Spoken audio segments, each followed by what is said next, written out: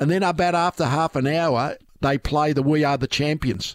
And I remember standing in the middle of the ground, just a little bit of solitude. You feel like joining in and starting singing the song, because that's the moment you're the champions. Here we go.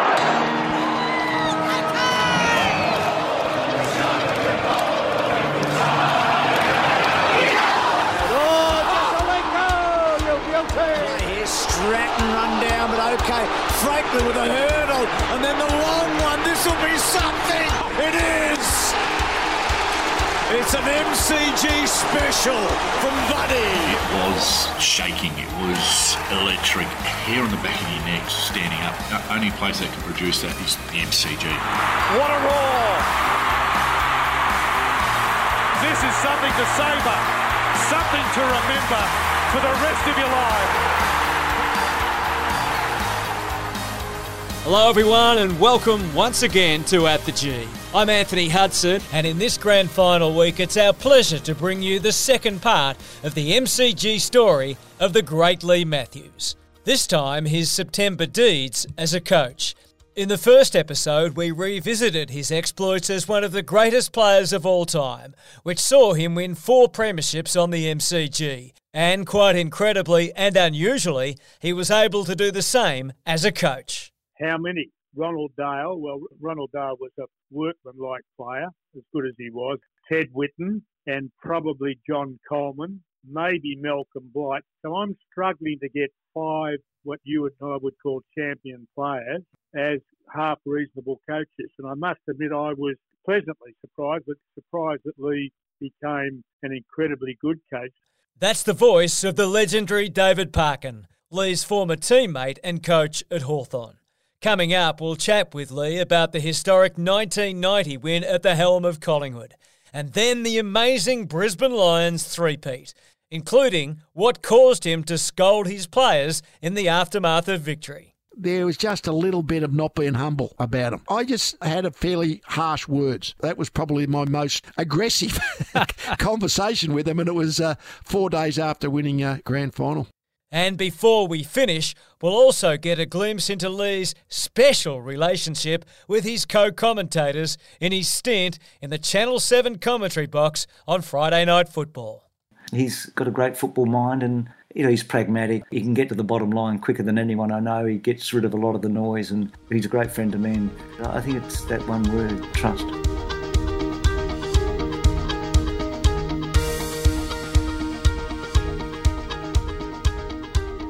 Well, at the end of episode 1, we heard how, at the conclusion of his playing days, Leigh was offered an assistant coaching role at Collingwood as part of a succession plan to take over from Bobby Rose, and how that escalated quickly.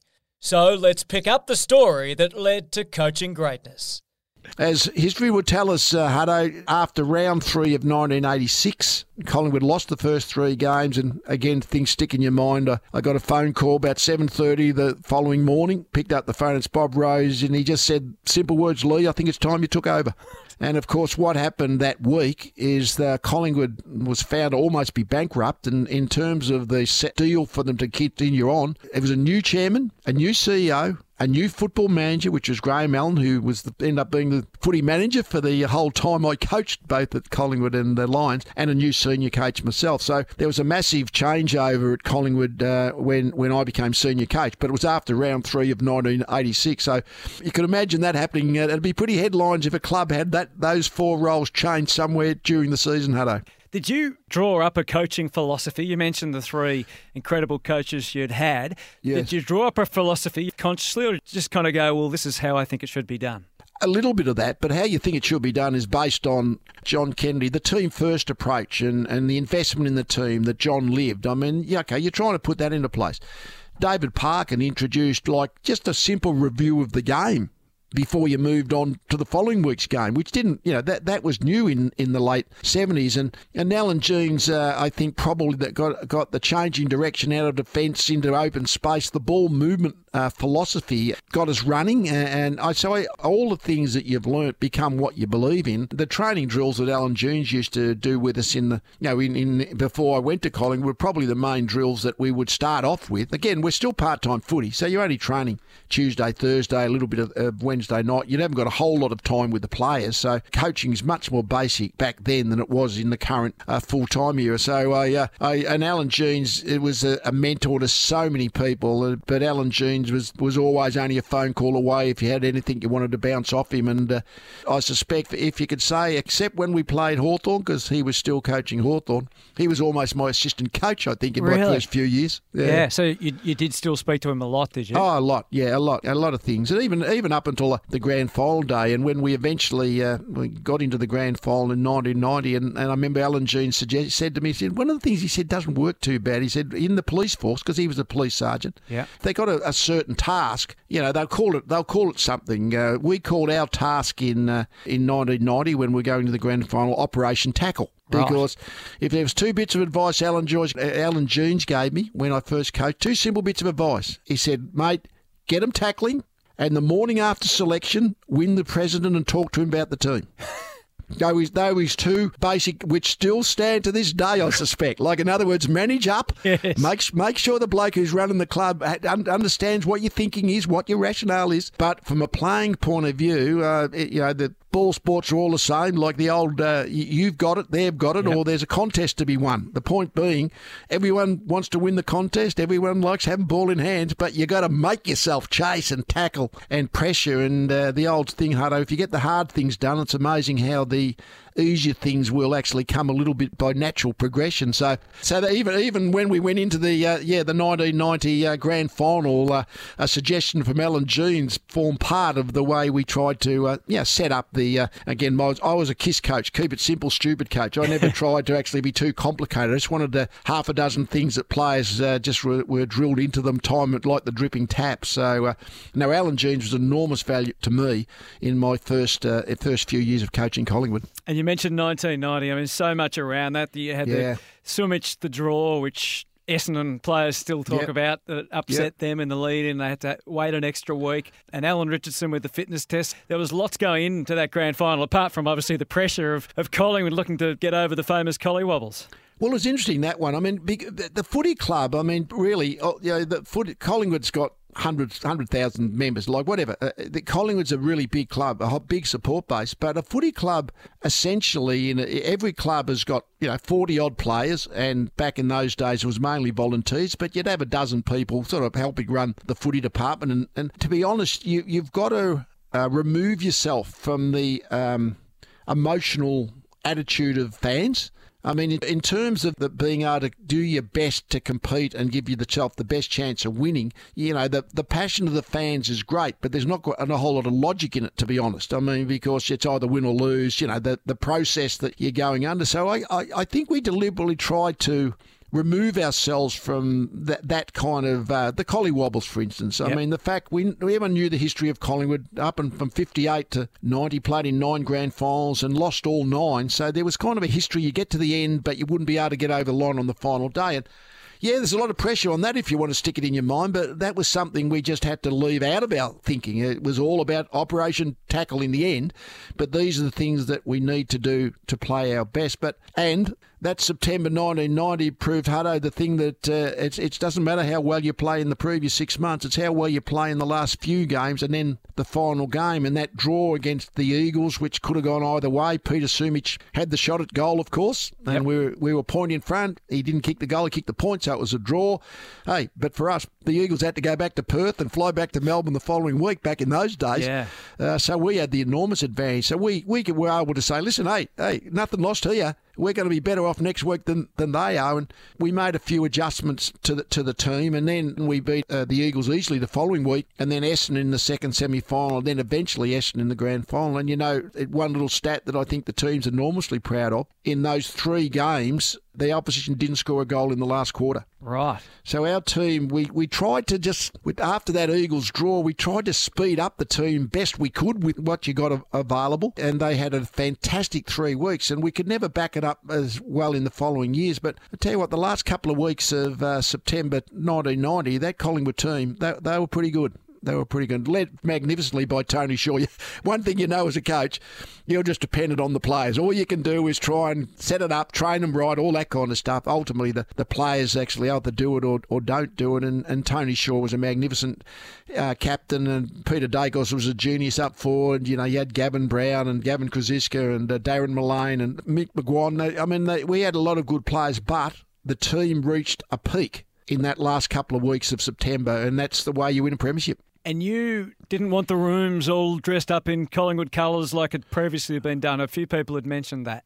Well, it's always been my attitude that part of what you have to do on Grand Final Day is lessen the hype. Because Fenningham, if you're not hyped for Grand Final Day, then you're never going to be hyped. So you run onto the ground and 100,000 people cheer. So try to actually, as much as you can, keep it a little bit more normal up until that point, and therefore having all streamers and balloons in the dressing room seemed to me to go completely against that thought that control under pressure is what you're looking for. So you don't want to, you want to be trying to remove anything that might just create a little bit more tension or a little bit more nervousness, or, you know, like why we got the rooms dressed up today. Well, oh, geez, it must be a big game. We've got the rooms dressed up, you know. So, hey, little things. The coaching decision-making is a whole lot of little things, and that was just one thing that I guess while I coached the Lions later on, that eventually the same principle, we never dressed up the rooms. That wasn't what we wanted to be doing on Grand Final Day. I mentioned the selection issues you had, and yes. You never seemed to have a great difficulty in just making a pretty cool, hard decision on those things.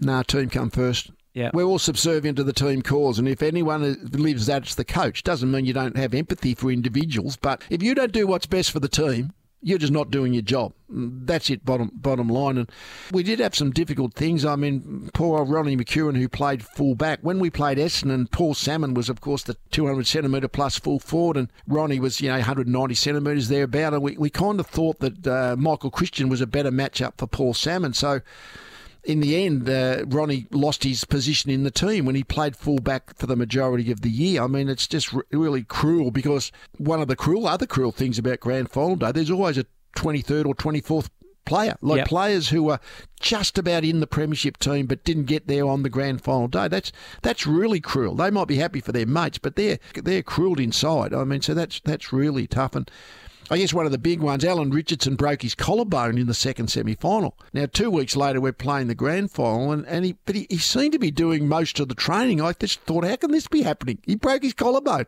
I guess I had the feeling that, what has to happen is Richo either have to break down at training or be okay. In other words, he can't be allowed to break down in a grand final, because that just kills us. We're one man short. So, yeah, the fitness test, I was a bit younger, but I was only for 5 years post-playing, I suppose. So I was involved in giving a fairly physical fitness test to Richo, and it was a game. There was probably 10,000 people there watching that Thursday night training, and I think when we started to do a little bit of physical bumping, I'm sure they were barracking for Richo, not me. and he still looked like he'd survived. But then by the following morning, he said, no, I can feel it. I know it's not right. And he sort of, great man, Alan Richardson, said, listen, no, it's just no point doing another fitness test. I know it's not right. So he eventually made the call. But, again, the worst thing in that situation is you always take a little bit of punt about fitness, but you do your best to make sure that they're not going to break down early in the game. That's part of the coaching responsibility. And then the match itself, Salmon was a threat. You talked about him. Dakes that great goal. You're up at quarter time. There was the big scuffle. Terry Danaher was the villain. Gavin Brown, of course, went off. Now, at halftime, as they went down the race, you said something to TD, didn't you, as he was going down the race? Yeah, we all do stupid things, and this was the most stupid thing I've ever done, to be honest. And lucky it just didn't play it. Like, there was the brawl at quarter time. When you're talking a brawl, it was a brawl. Yeah. I mean, and it looked like half the officials were fighting too. It looked like the whole ground was brawling at quarter time, and I wasn't involved in that. And, of course, Gavin Brown got knocked out. Now he would have been out of the game with concussion, undoubtedly. But in those days, you'd wait to see what happened. Anyway, he was off the ground. At quarter time, of course, the big challenge is to make sure the umpires are going to be nervous because they know there's a bit of passion, in both sides. We actually kicked 5 goals in the second quarter, so we got the break, got a couple of 50-metre penalty goals, and I must say that as the siren went for half-time, I thought, how can I use Gavin Brown? Because he might not be able to use him as a player. Now, Terry Danaher is a great fella, but everyone does stuff on the field that you think, why'd I do that? And I reckon Terry might have been thinking that, so I walked Gavin over, and he was still a bit zonky, but I just walked him over, and the two races were alongside each other, of course, in the old Northern Stand before it was redeveloped. And there's a big wire fence that runs up between the two rooms. And I stood outside our rooms, and as Terry approached, I think I just had Gavin by one arm and said, Terry, we'll be back to get you. I had this stupid thought of trying to see if I could actually put a little bit of guilt onto Terry. But then I was smart enough to walk up the race. So the abuse that was coming back after my starting point was through the fence, so there was no physical contact. But I look back on that, Hutto, and I thought, I know why I did it at the time, but it was the most stupid thing to do. Could you imagine if that had just exploded? Yeah. It just was a stupid thing to do. Well, as you said, you got their minds back on the job, didn't you, at quarter time, and you went on to win that game. So what was it like then as a coach? You'd experienced it 4 times as a player. Was it better, or is it impossible to compare? Better as a coach. I mean, I feel I only coached because I couldn't play any longer. Like, playing was the thing for me. But when you get to grand final day, you still got your own performance going on in and around the team performance. I mean, that's just how playing works. So, yeah, you want to win, but you want to play well yourself. That's the kind of thing. Now, as a coach, the only thing you got is the team performance. You're doing your best to get the best out of your team, but, hey, there's no such thing as a supreme coaching god who you can report into and ask them that question. Am I getting the most out of my team? No one can tell you that. So, basically, that the proof comes in the performance. So on that grand final day, and I can kind of remember it late in the game, again, there's how many goals in front are we, how many minutes there is to go. We were getting into about the 25-minute mark of the last quarter. I think we were maybe 7 goals in front. And I still remember it just in front of the old member stand it was, and the coaching box was just up in that underneath the member stand before the redevelopment. And I still remember Tony Shaw turned inside onto his left foot, chipped the ball over to Damien Monkhorst just about 40 metres out, and big Damien Monkhorst went back and kicked the goal. We're now 8 goals in front with a few minutes to go. That was the moment for me. Right. I thought, we can't lose now. So I said, let's go down and enjoy it. So went down to the bench, which is only just walk down the stairs at that point, and sit on the interchange bench with the players that were there. I think Craig Starcevich might have been there at the time. Jimmy Manson might have been. And then as that happened, this last couple of minutes of the game, that Collingwood started to echo around the stadium. Oh, talk about hairs on the back of the neck stuff, Hutto. It was just a fantastic moment leading into the final siren and ultimately going and getting your Premiership Cup. Darren Mullane can still speed down the flank, and he marks with a broken thumb. He will feel no pain tonight. This will be probably the last kick. He need not even kick it. The drought is over.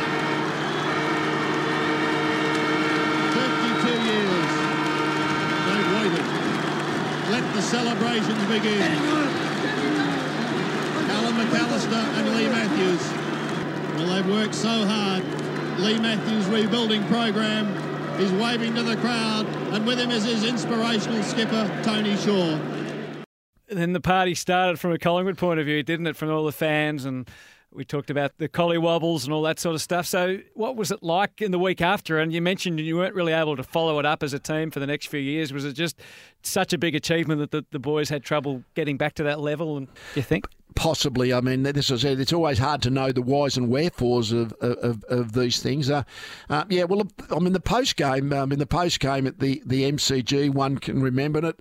There is something just I got to look forward to, and I don't know whether it happened in '90 or it's more the Lions ones, but after playing on repeat, as the players walk their lap nowadays and sort of join in the crowd, show them the cup, and the theme song is being replayed over repeat for about half an hour, and then about after half an hour to finish that off, they play the "We Are the Champions." Yeah. And I remember, not sure if it was 90 or later on, but standing in the middle of the ground, just a little bit of solitude when you feel like joining in and starting singing the song, because that's the moment. Yeah, at the moment you're the champions. Then the aftermath of Victoria Park. I reckon it's 30,000 people at Victoria Park that night. It was like a rock concert. It was just massive. So, but that's when you can join in with the fans. You remove yourself from the fans a little bit in the way, the attitude, and the way you have to go about it. But once the siren goes and you win, well, then you join the fans. That's when it's fantastic to so many people who join the moment. And Darren Malone, who'd been incredibly courageous in that final series, yes, is how he'd played with the hand injury, and then obviously had the tragic aftermath. But just a word on Darren, I suppose, and what he was able to achieve. Well, that was amazing that year. He broke his thumb in the second last game, and going to be in plaster for 6 weeks. That's just virtually the end of his finals campaign. I remember he came to me late that following week, about the Thursday it would have been after he broke his thumb. He said, "Listen, I've been to John Bartlett, who was our orthopaedic surgeon. He says he thinks he can strap it up and inject it so that I can probably play with it." I said, "Okay." So on that Thursday night, we did that, and I gave him a bit of a fitness test. I must admit, I thought, well, maybe you can play with half a hand, if you know what I mean. If you can't run, you've got no chance. But maybe if you just can't handle the ball as cleanly with one hand, then you might be able to get through. So I did give him a pretty soft fitness test, and he passed Rules it. for some, Lee. That's right. But he was able to play the last game. So he was able to actually, before we got to finals, he was able to prove that he actually could play. But what people didn't see, I mean, he probably re-broke it every game for about 5 or 6 weeks. And post-game, when the painkillers wore off, he was almost in agony with the aching thumb. He could hardly put his hand through his shirt to get his shirt back on. I mean, basically, so going through that cycle of pain, like, in other words, might be able to do it once, but he did that for 5 weeks where he actually basically injected himself up. But when the injection wears off post-game, then the pain really hits you. And he's a very, very strong man, very strong mind, very good player, but a very strong mind. And not too many people I've ever come across would probably have just had that mental strength to be able to play through that cycle that Darren Malone did. And not only that, even though he didn't have great ball handling, because he was one hand had to be, that was his left hand, he was mainly actually using his right hand. His finals campaign was as good as he's played, because he did sometimes, as a player, try things that were a little bit outside playing the percentages, as I would say. But he played within limitations, because he knew he had to with that sore thumb. He was an amazing contributor, not only out there, an amazing contributor playing with a broken thumb.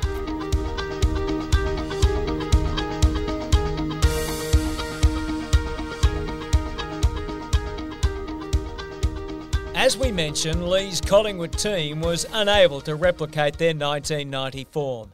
And despite the promises of President Alan McAllister, he eventually parted ways with the Pies. But in time, he was drawn back to coaching again, this time with the Brisbane Lions.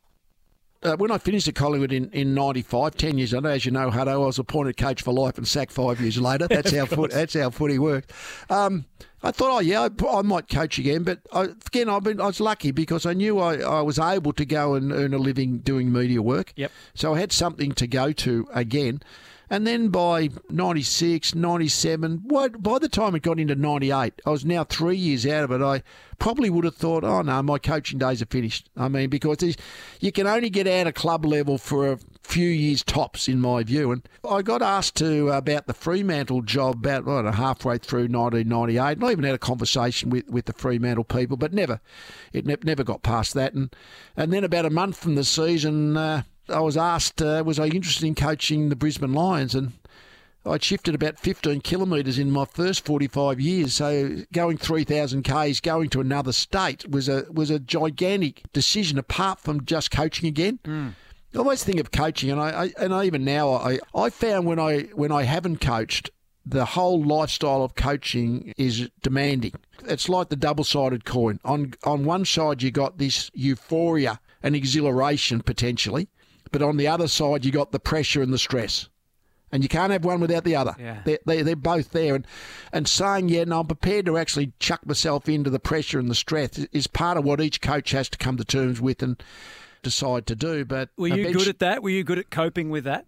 I think so, but you always felt it. I mean, it's always a chore because that's just it. It's just there. You've got to feel totally responsible for what happens with the team. Logically, you're not. It's ridiculous to think the senior coach is responsible for everything the team does, but you've got to believe that. So everything you do, every decision you make, you have to believe is going to help the team and the individuals to be better. But, you lose every third week. In my footy life, I've been involved in a bit over 800 games and 12 grand finals and 8 premierships. Fantastic. Still lose every third week. That's the best it gets. Never gets any better than that. Coaches, players any better. Joel Selwood at Geelong might have broken this a bit, but recently. But mostly you lose every third week. So it's all part of it is you lose a lot, in other words. But after a while, I thought about it and then basically decided to, what I call accept the challenge. You eventually say, I'm going to accept the challenge and I'm going to have a go at it. And that was what happened late in 98. Well, it turned into an incredible era, as we know, with 3 premierships and a runners-up in 2004. In 2001, the whole Predator, if it bleeds, you can kill it, which was round 10 and gave your players belief. Were you thinking ahead that you had a team that could win a premiership at that stage? And obviously Essendon was the dominant team of the era until then. So were you already thinking that you could get this team to be the major competitor to the Bombers at that stage? Not even a consideration. I mean, the one thing I'm good at is living in the moment. And living in the moment is what I've got to do today and tomorrow, and in footy, next week's game. In the finals now, you've got to stay alive. I mean, basically, once you get into knockout finals, can you stay alive? I'm never thinking a week ahead, I tell you. I guarantee that. And I don't think any competitor can, to be honest. But in my time at the Lions, we actually finished third in 99. We had a really good year from 90 in my first year there. So the new regime of people that came in up to support the players at that point, because you're now in full-time footy. Like our football department back then, Hutto, was 12 people, full-timers. All the players were now full-timers. That was different than it was when I coached Collingwood. So I had a really good year in 99. We flattened off and finished 5th or 6th. We're around the mark in 2000, and we going into 2001 with 4 wins, 5 losses when we played Essendon, I think would have been round 10. And 2 weeks previously, Hutto, we'd got beaten by 80 points by Carlton in Melbourne. Yeah, I remember that. That's how we were terrible. So we weren't thinking premierships then, I can tell you. We were thinking, how the hell could we just be competitive? We just got beaten by the Crows the following week at the Gabba. Then we played Essendon. And Essendon, as you know, they were the champion team at that point. Like from 99 through 2000, 2001, Essendon were just outstanding, almost unbeatable. But yeah, the Predator line was just a line that I thought was appropriate for that particular week and that particular occasion. It probably makes little difference to it. All the themes that come post contest, Hutto, grand finals, mostly the losing team's got a theme too. It's just no one ever takes any notice of the losing team's theme.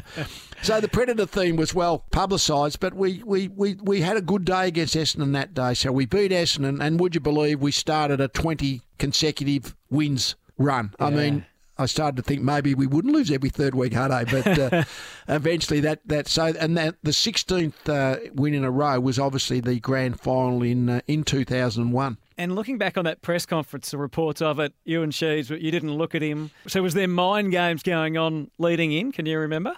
Oh, not at that point. I mean, that was the Friday press conference you would be referring to there. No, the only mind games I did play a little bit is early in the week. I mean, we're the invaders. We're going back to the MCG. Yeah, it's in the centre of Melbourne. Essendon's a Melbourne team.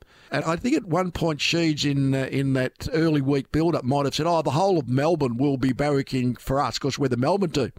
And I did point out that anyone who doesn't barrack for Essendon won't be barracking for Essendon this week, I can guarantee you. And I said, that's just Sheeds thinking with the left side of his brain all the time, or something like that. Yep. I deliberately did that because whenever you do a press conference, mainly you're talking to your players because they'll hear the themes of what you may have said. And what I guess I was saying, listen, they're not the big boys we're taking on. Hey, we're as good as them. We're not subservient to any team. There's been no team at that point, Sydney or Brisbane, that had won the premiership. But just because it's Essendon and it's in Melbourne, don't feel we're the invaders attacking the castle. We're as good as they are, and we'll take them on. And it was a really hot day, and they were a bit banged up. I was actually on the boundary that day. I remember Lynch's goal before half-time, which I think cut the margin to 16. It just felt so critical. Did you sort of feel that way, that even though you were behind at half-time, there was a number of elements that were kind of going to be in your favour? Yeah, well, they got us early. I made a couple of mistakes in positioning. We started Justin Leppich at centre-half back, and I thought Chris Scott, because Scott Lucas is a fairly mobile centre-half forward, Chris might be a good match-up for him. But between them, they were a little bit small. We had Mel Michael, who normally played full-back, on the bench, so maybe quarter time thereabouts. But Mel went on and then took on Matthew Lloyd, who had a really good day, and Lepper went out to centre-half back on Lucas, and Chris sort of shifted over to a back flank. And I thought our defence was a little bit better after that. But I remember just before half-time, the incident you're referring to, we're 20 points behind, so you get 26 points behind. All of a sudden, you're 4.5 goals. And then late in that second quarter, Simon Black turned onto his right foot, his non-dominant side, and hit up a short lead to Lynchy, who from 40 metres handled the pressure, kicked straight, and we're now 14 points behind. And I think we always had a great belief at that point that we could run games out really strongly. We didn't have any injury concerns going in that I was aware of, to be honest. So, and it was a warm day, which would accentuate fatigue factor. So I think at half-time we're 14 points behind. But when you were in the game, that's all you really know. We're in the game. Had a good third quarter, and that's where we established a bit of a lead. And I guess it's things that you remember, Hutto. I remember might have been Luke Power, who kicked the goal. Anyway, someone kicked the goal, put us 38 points in front, halfway through the last quarter, something like that. And I started to relax, I think, 38 points, shit, we should have them now. And then the ball went down the other end, and in about a minute, Scott Lucas kicked 2 goals. And we're now only 26 points in front. And as it turned out, that was the margin, because I don't think anyone scored after that. So we hung on in a sense, and Alistair Lynch had the ball when the siren went, and it was that magic grand final winning feeling. Got a chance to feel it again. It was magnificent. Did straight away you think you had a team that was capable of hanging around for a few years and maybe winning again? And I don't think that the boys, you didn't let them enjoy it for too long. Well, I always had the thought that, just at the demographics of our team as I saw it, that I always thought we had growth in us to be better than we would have been in 2001, just on players and age and experience and all those kinds. Like Jonathan Brown, for instance, he was only in his second year in 2001. But I mean, basically, I guess it's like that, living in the moment. Enjoy it.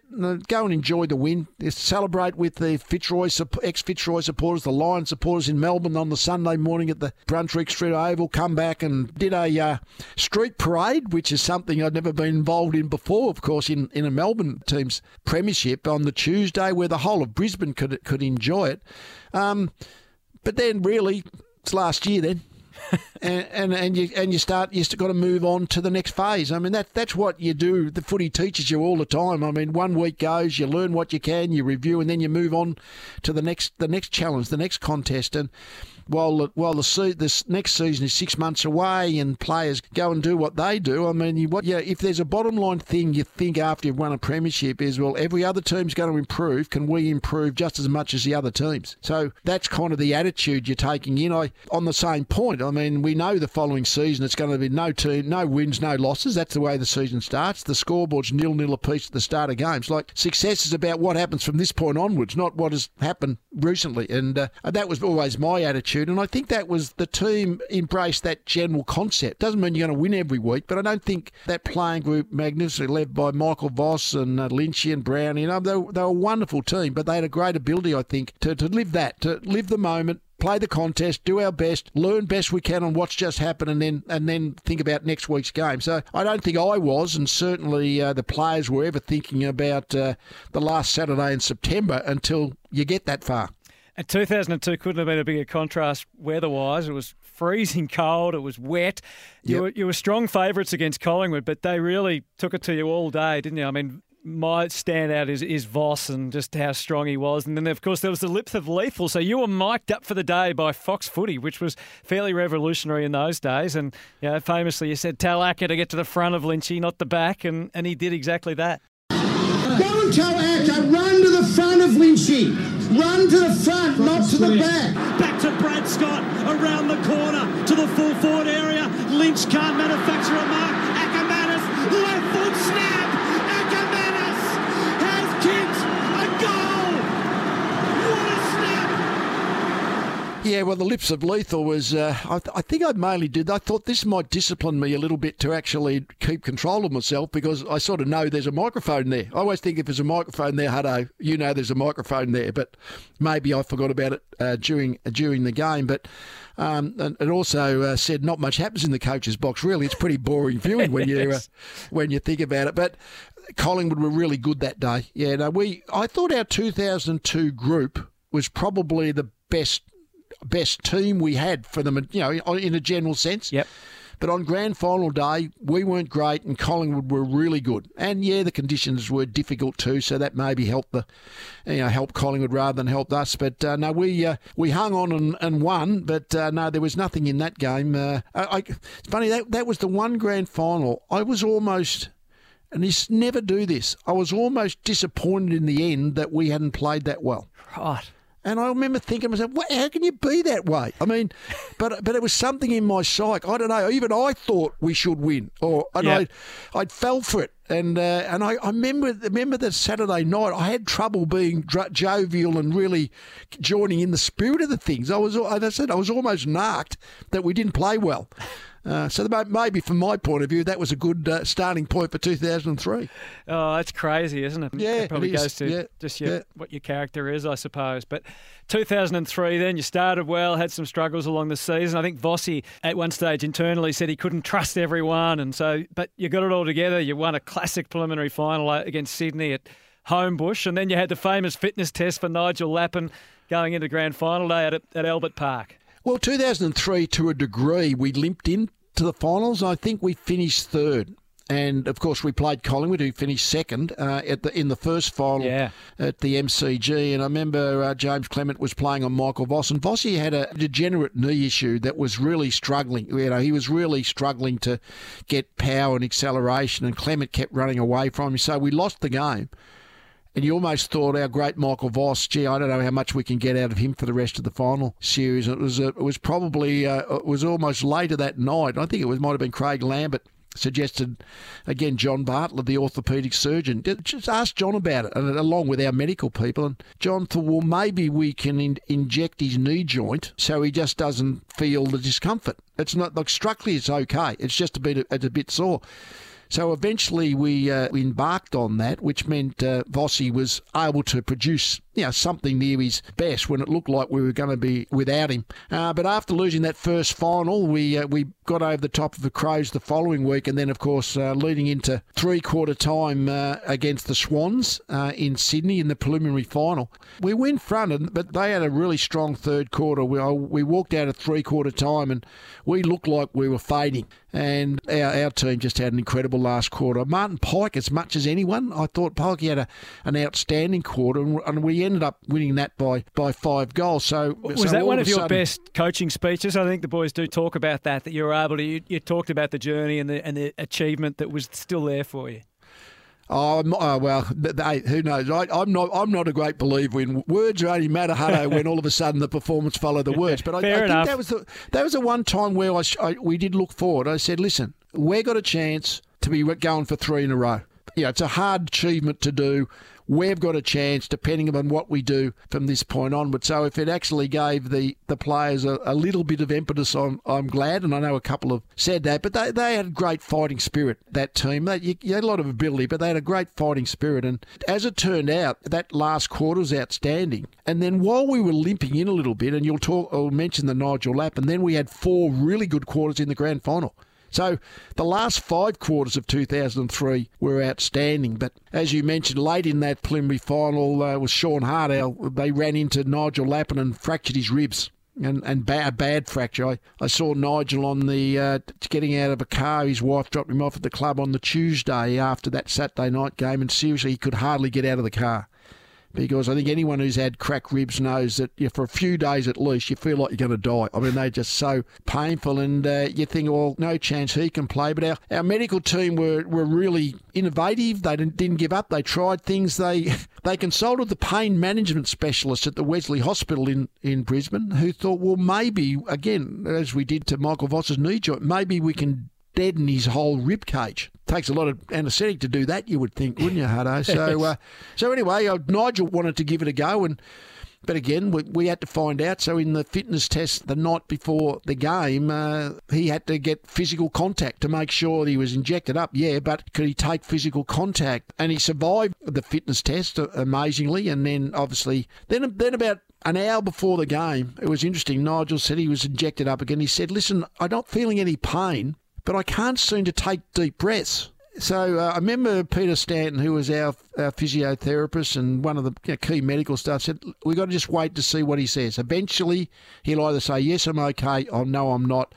And that was one occasion we were prepared to accept Nigel Lappin's judgment on it. And then eventually, of course, about 3/4 an hour before the game, and Chris Scott had bad groin injuries at the time, but he was still going to play if Nigel didn't. So he was stripped and ready to play. And Nigel just then, about 45 minutes, said, yep, I reckon I'm ready to go. Okay, off you go. And what turned out, Hutto, is post-game, they discovered that he had a slight punctured lung.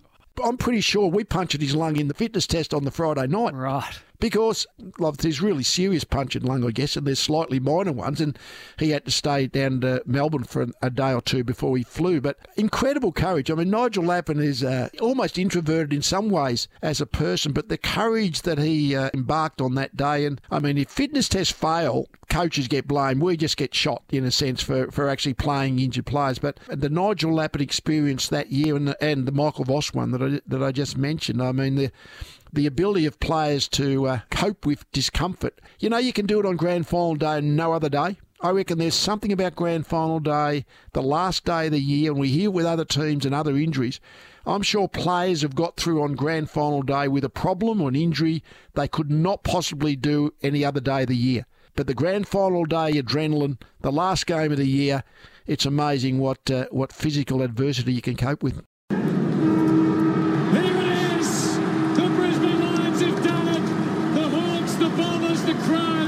They couldn't do it in the 80s and the 90s, but the Lions have gone back to back to back, become the greatest side of the modern era. You were too good. You smashed them. So surely you were satisfied with winning 3 in a row. Were you satisfied on that Saturday night?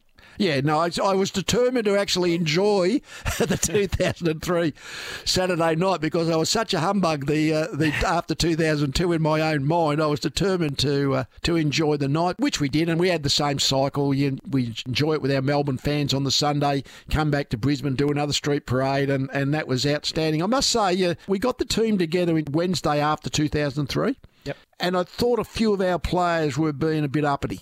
There was just a little bit of not being humble about them.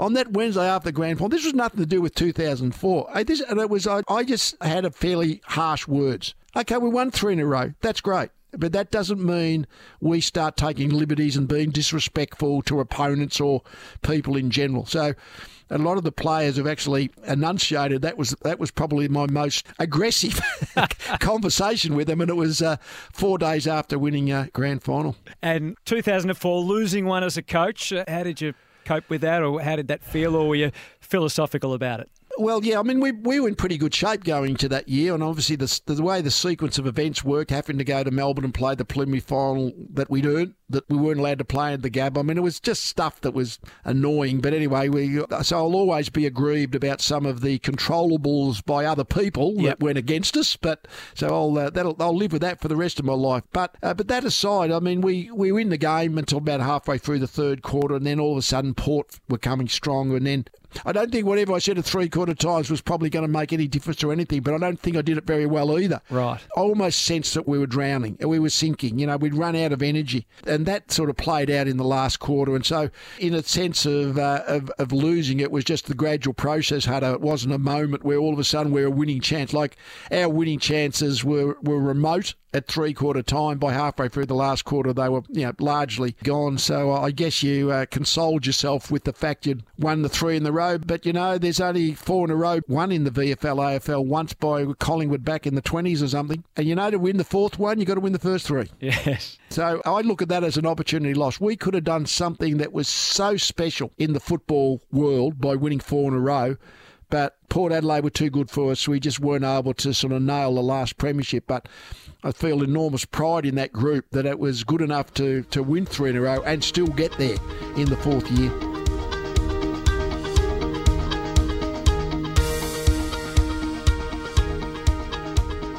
When Leigh's coaching career finally came to its conclusion at the end of the 2008 season, his contribution to AFL football, and indeed the history of the MCG, was far from over. He rejoined Channel 7, becoming an integral part of their Friday night footy coverage with legendary broadcasters Bruce McAvaney and Dennis Comittee. And not surprisingly, Leigh's no-nonsense practical approach behind the microphone earned him much acclaim.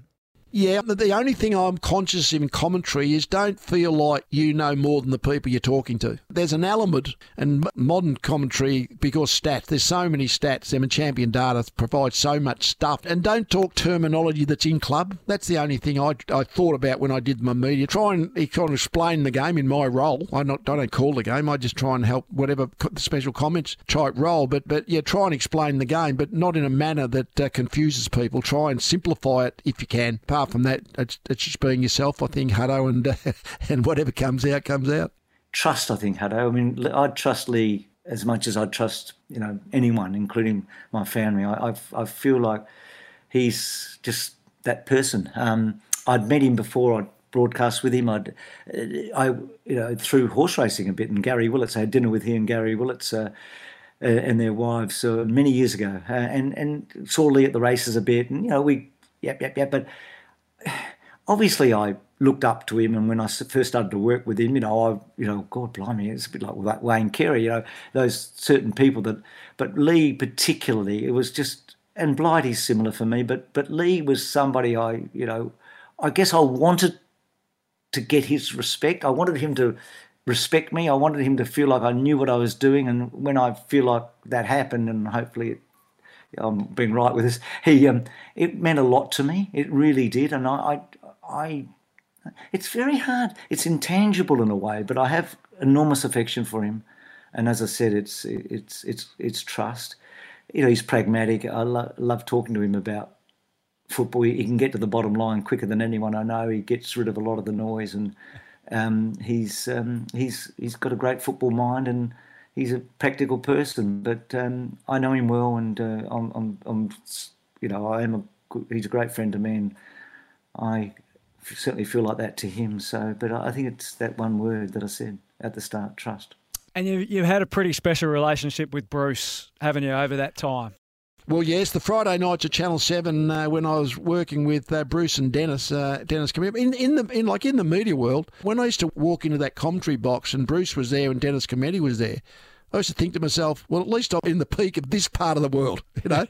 Because they're such well-known, have been for so many decades, really. So basically, Bruce lived in Adelaide and I was always living in Brisbane, so we'd both stay at the Hyatt in Melbourne, and so we'd get the car down to the footy every Friday night if it was a Melbourne game. So Bruce would trot out the myriad of stuff that he'd actually had in his mind. I mean, the preparation you guys do just amazes me, Hutto. I mean, the calling art is just fantastic. So much different than just those of us who just add on a word or two here and there, but just the preparation involved. It's not just turning up and doing the job. And Bruce, if anyone, epitomised how much preparation goes into anything he does, whether it's football or racing or Olympics. And one last one on your Brisbane team. Have any of them had the temerity to take the mickey out of you in front of you? Every now and then, a few of them have taken the mickey out of you when you haven't been there. But have anyone done it in your presence? Plenty would have. The high-pitched voice that I was born with. I mean, I used to love John Kennedy. He could stand in the middle of Glenferrie Oval. You'd hear him in the dressing rooms almost.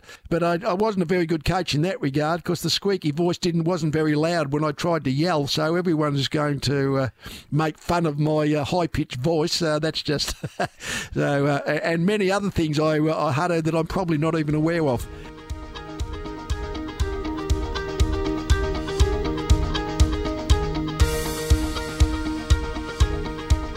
The MCG story of the one and only Leigh Matthews. A big thanks to Leigh for sharing his magical moments, and to the legendary coach David Parkin and commentator Bruce McAvaney. As always, we greatly appreciate the use of the wonderful audio from AFL Digital, including Fox Footy's Lips of Lethal. Just another reminder that if you're enjoying this series, don't forget to subscribe and leave us a review.